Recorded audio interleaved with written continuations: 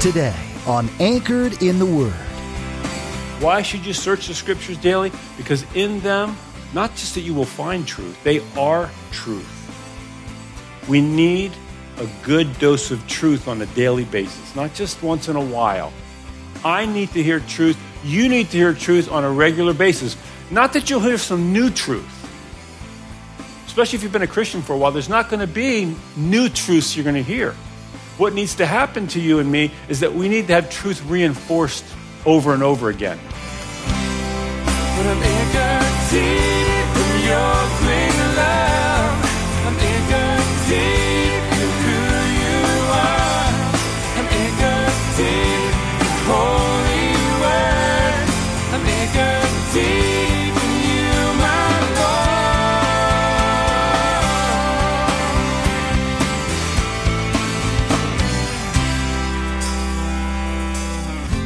This is Anchored in the Word, the radio ministry of Calvary Chapel Coastlands in Eatontown, New Jersey, with our pastor and teacher, Bill Beckelman.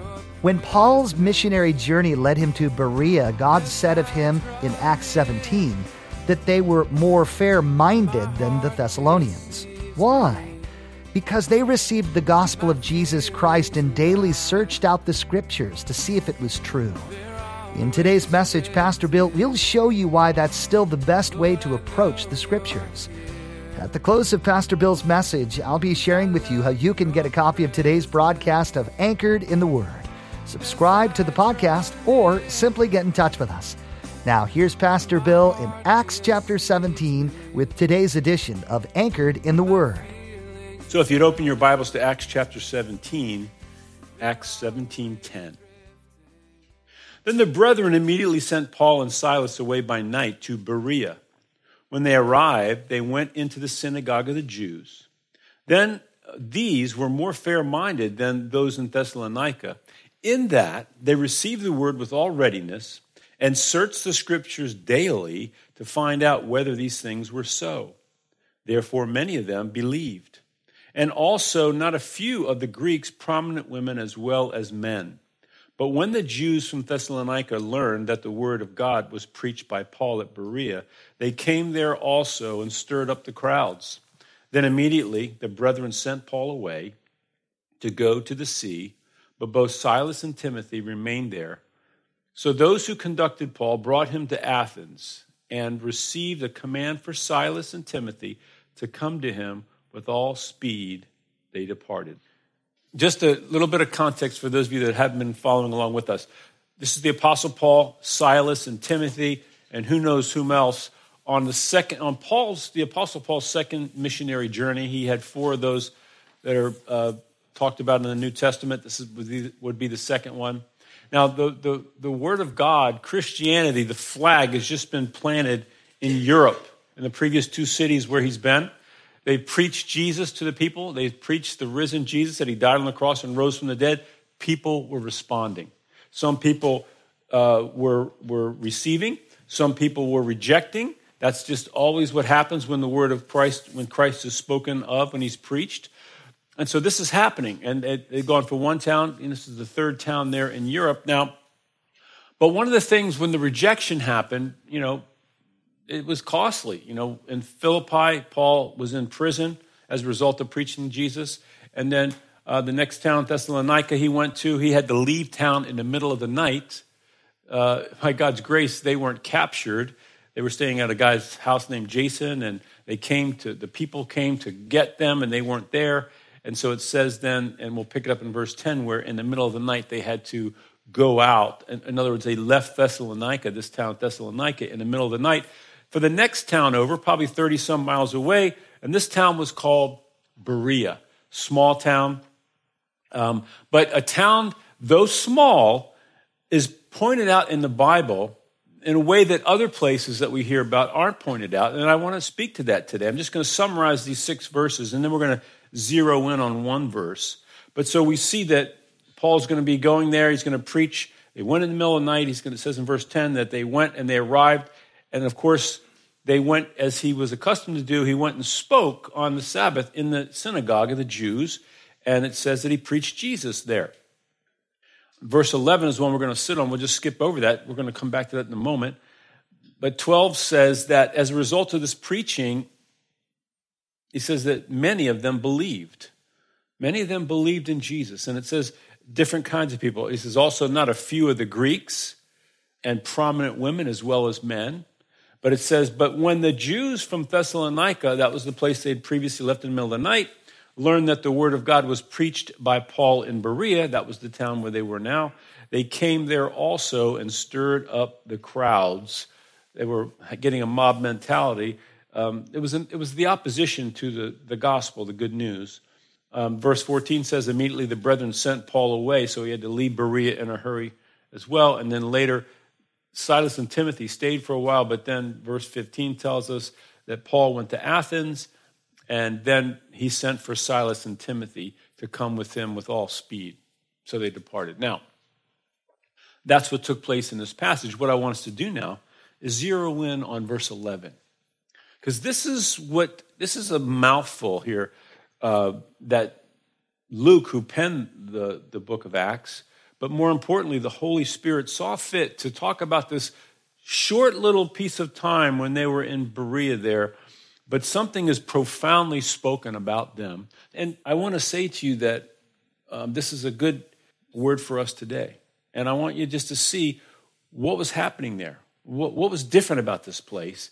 And I want to consider some things that basically, I guess, the title of the message is, why should we search the Scriptures daily? That's the title of the message. It's a question. Why should we search the Scriptures daily? Title of the message. Let's look at verse 11 now. It says about them that these were more fair-minded than those in Thessalonica. Now, there's a comparison being made from the people, the Bereans and the Thessalonians. The King James puts it this way, that they were more noble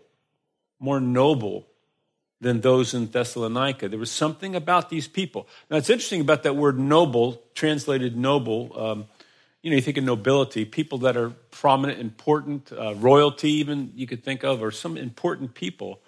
And 3 times this word is translated, only 3 times in the New Testament. Once here. It's not noble in my Bible, but in the King James it's translated noble. But in 2 other places in the New Testament, it's translated nobleman, meaning, like I said, an important person, somebody that's in an important position. And so it's interesting to me that they're being recognized as people here in verse 11, that these people were recognized as they were more noble, more fair-minded than these people in Thessalonica. And it's going to tell us why, right? It's going to tell us why. It says, in that, the reason being that the Holy Spirit's pointing this out is that we're going to see that it is their relationship to the Word of God. In other words, not saying what came first, the chicken or the egg. They were noble, so automatically they gravitated to the Word of God. Or is it that because they gravitated to the Word of God, that put them in a certain prominent place? You know, that idea. And I would suggest to you, number 2 is the true one, but let's look at it. It says that these people in Berea, they received the word with all readiness. Think about this idea of receiving the word with all readiness. Paul was the one that's going to bring the word. He was going to bring it. He's the messenger that God was using. The word was coming. I mean, they were at the synagogue, they opened the New Testament. So they had an idea of going to the Scriptures, but they were different than even the synagogue in Thessalonica. It says they came with all readiness, and that speaks to an idea, a posture of all readiness, a willingness. They were willing, that idea of they were willing, they were coming with an heart to receive from the Lord. That is so important. There is a part of what we're doing right now, and this is called preaching the word, by the way, teaching the word. And so there's a part that I'm involved, that I'm responsible for, and that's to study and show myself approved, to work and not ashamed, rightly dividing the word of truth. But then there's a part even bigger than that God is responsible for. And he's promised that when we're doing what we're doing right now,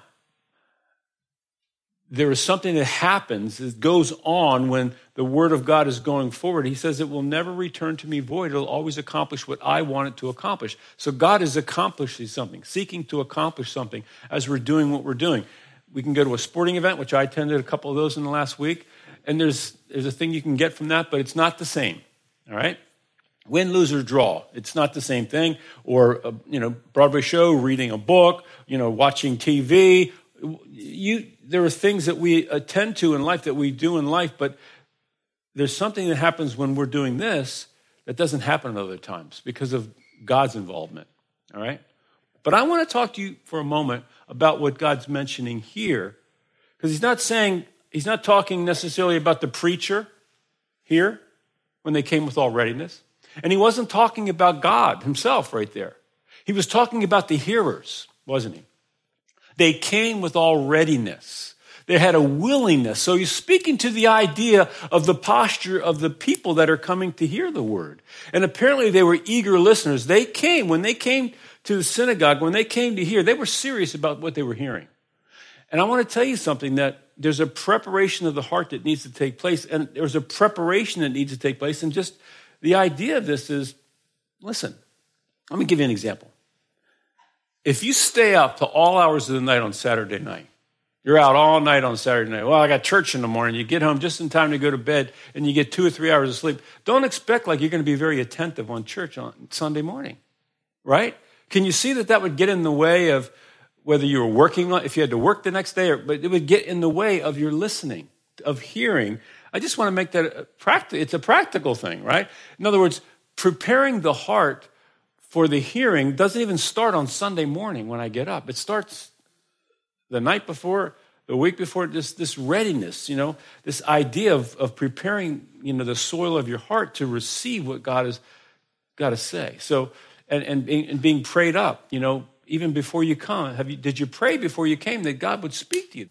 That you would have, he's going to speak to you. I'm going to tell you right now because that's the promise. But the problem with the hearer is their attention span can be short. They show up, and like all of us, we have issues in life, right? We have our list that we have to do. We know what we're going to do after church. I mean, probably not many of you said, well, I'm hanging out with the saints all day long. Now, this isn't the Philippines, which when they do that, there are certain places in the culture, by the way, and still in America, where it's Sunday is all about being with God's people all day long. All day long. We don't do that here in this culture, and I'm not trying to beat anybody up. I'm just trying to say the time that we do spend together, we want it to be profitable. And one of the things that I can do as a participant in this is to prepare myself for that, to have a readiness. And that's a heart to listen, a heart to hear. Do you have an expectation that when you come and the word of God's being preached, that God can speak to you? That God, in fact, wants to speak to you. That God, in fact, will speak to you. And I know this is the foreign concept to the world. And I understand that. With me, I'm so kind of used to the concept right now because I've been involved in the church for a while now. And that's just what I've been taught from the time I came into the church, that God does speak to people. And I've seen it happen to me. So I know that he does this. I've seen other people, it happened to them. And Vice President Pence apparently got in trouble. At least the news was all over him. The media was all over him because he dares to say that he hears from Jesus. Jesus talks to him. So apparently in some circles, he's a nutcase because he thinks that, right? And I was listening to this lady who seemed like, she didn't want to, of course, in this political correctness, you don't want to say anything negative about anybody. So she's not going to say anything about a religion or Christianity or about Jesus in a negative sense. And she was going, well, I understand where, it's Jesus and it's religion and he's kind of out there. She's acknowledging that he's probably out there somewhere, Jesus, that is. But that's about it. We got this God that's out there. Don't expect that he's going to be personal and he can actually communicate with you. Well, let's think about that for a second. If he is God, that's a big deal, right? I mean, if you're God, that's a big deal. You're capable of a lot of things. You created the universe. So is he capable of communicating to us? Yes. And that's what we find in the Word of God. So preparing ourselves for that. We see that they did that. They came, it says, they received the word with all readiness. And by the way, not just so I can put it in my memory bank, right? Kind of fill up my hard drive with all this information. No, the readiness also was I'm ready to do what God says. I'm ready to take it in and say amen. It doesn't end there with the amens. And then saying, I'm going to walk this out, by the power of God. That's how they were living. That's what they're being recognized for. And it also says that, and look at this, and this is what I want us to talk about, and they searched the scriptures daily. I don't know how you think about that. What do you think about that? We're all different people. We're all at different places of our walk. And some of you are searching the scriptures daily. Some of you aren't searching the scriptures at all. We go through, seasons in our lives. But what I want us to think about today, no matter who you are, no matter how much Bible that you read, I want us to talk about this idea of why should we search the scriptures daily? Let's be a Berean on this one, all right? Let's not just take that. It sounds good. It's a religious thing. Of course we should. We got the Bible. We should read the thing, right? But why? Why should we search the scriptures daily? The Bereans were called out in a positive way by God because of this fact. But what is it about the scriptures? What about the scriptures? Well, let's look at five. We'll look at 5 points that maybe will answer the question of why should we search the scriptures daily? Why should we search the scriptures daily? Point number 1, let's look at Romans 1:2. Romans 1:2, I want to read this to you. Romans 1:2 says this. Paul's talking about the gospel of God. He says, which he promised, verse 2, before through his prophets in the holy scriptures. The first reason that we should read the scriptures daily is because they are holy scriptures. And that says a lot. What that means is, and that word means set apart, this book is not like any other book, folks. This book is, and I hope you read books, all right? But I want to say to you, if reading books gets in the way of reading this book, drop the other ones like a hot potato. That's what I want to tell you. I hope you read other books, but if they get in the way of reading this book, drop the other books and pick this one up. Because these are the holy scriptures. This is holy writ. And what that means is, that means a lot. It's saying a lot. It's saying that this book, the author, you could say, the author of this book, now it was penned by men. This is the fantastic thing, and only God can do this, is that all scripture is given by inspiration of God, 2 Timothy 3:16 and 17. All scripture is, or as the NIV would say, God-breathed. All scripture, Old Testament, New Testament, is God-breathed. 66 books of the Bible, many different authors, but yet it's put together into one book and it makes sense. It flows. It's a miracle that we have this thing. These are the holy scriptures. They're different than any other book. They're from God himself. Not everybody believes that. But because they're that, and the original autographs, they are unflawed. It's flawless, this book. And Peter says about this book, on all that pertains to life and godliness is found in this book. Everything that you need for life is found in this book. And by the way, one of the things that God said about what he told us, he said this. He said, be holy, for I am holy. And I would suggest to you that is a work of God that he does in a person. The changing of the life. But I want you to know that holiness is found through the Word of God. That's what he's used. That's what the vehicle that he uses is Holy Spirit. He's using this Bible, but this idea of you need to be willing to go on this journey. The willing heart to go on this journey. These are the Holy Scriptures. There's no other book like this book anywhere. It can change a life. It can change a person from a wicked sinner that's part of the world and set them apart for God's purposes. If you're a Christian, that's your testimony. There's no way to escape. There's no way to walk right before God.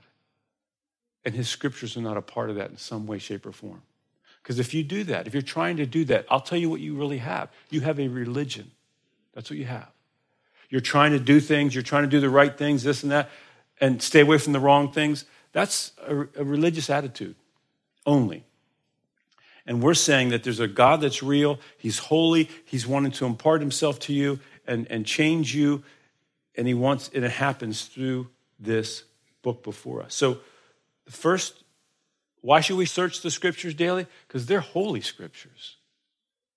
Number two, and it's found in the scripture that we're looking is in Daniel 10:21. I'll read it to you, Daniel 10:21. You don't have to turn there. But I tell you what is noted in the scripture of truth. The scripture of truth. Think about that for a moment. Why should you search the scriptures daily? Because in them, not just that you will find truth, they are truth. We need a good dose of truth on a daily basis, not just once in a while. I need to hear truth. You need to hear truth on a regular basis. Not that you'll hear some new truth. Especially if you've been a Christian for a while, there's not going to be new truths you're going to hear. What needs to happen to you and me is that we need to have truth reinforced over and over again. We're living in a world where the truth is changing. Or let's put it this way. The truth that the world is believing in is not the truth that we believe in or that God says. So that means it's not the truth. It's a deception. I'll give you an example. The world believes that a man and a man can be married. That's what they believe. They call it a marriage ceremony. And you can change laws. They've done it in the Supreme Court. But God's word says, no, a marriage is between one man and one woman. It's spelled out in the book of Genesis. So that would be truth. Even though, but no, everybody's saying this. And if you don't believe that two of the same sex can be married, you're a bad person. You're insert a bad name there to call you because, and people can feel bad about that. And even the law can come against you in some places because you chose to believe what the Bible says, because that's what truth is. Now, here's the thing about truth. It will be borne out, will be demonstrated to be, God tells us these things. He tells us what truth is so that we can benefit from that. In other words, we'll take in this truth. We'll say, okay, God, I believe you. I believe that marriage is between a man and a woman because he said it, right? It was his idea. He came up with that.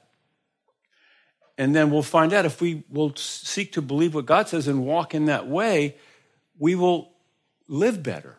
It will be better for us as people. It'll be better for a culture, a society, when a culture or society does things God's way. I'll give you another example.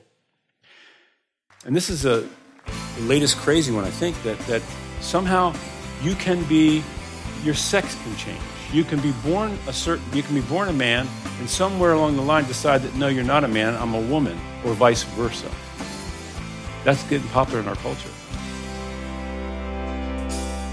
We're so glad you joined us today in our continuing verse-by-verse study through the book of Acts. We pray Pastor Bill Beckelman's message has been an encouragement, that you're finding strength in the power and presence of the Holy Spirit. For more teachings from Pastor Bill, we invite you to visit our website at anchoredintheword.com. You can listen to and download a wide range of previous broadcasts that Pastor Bill has shared from God's Word. Did you know you can take these teachings with you on the go as well? We've created a mobile app to allow you to have sound doctrine available wherever you and your smart device happen to be. This is a great way to turn the mundane tasks of life into a faith-building, Jesus-edifying time. Search for Calvary Chapel Coastlands in your app store to download. We'd love to hear how Anchored in the Word has touched you personally, so please feel free to give us a call at 732-544-2225. Let us know, too, how we can be lifting you up in prayer. We're honored to be able to do this for our listeners. That number again is 732-544-2225. You can also connect with us on Facebook. Find a link at anchoredintheword.com. That's all we have time for today. From all of us on the production team, we want to say thanks for joining us. May you be moored in sound doctrine and anchored in the Word.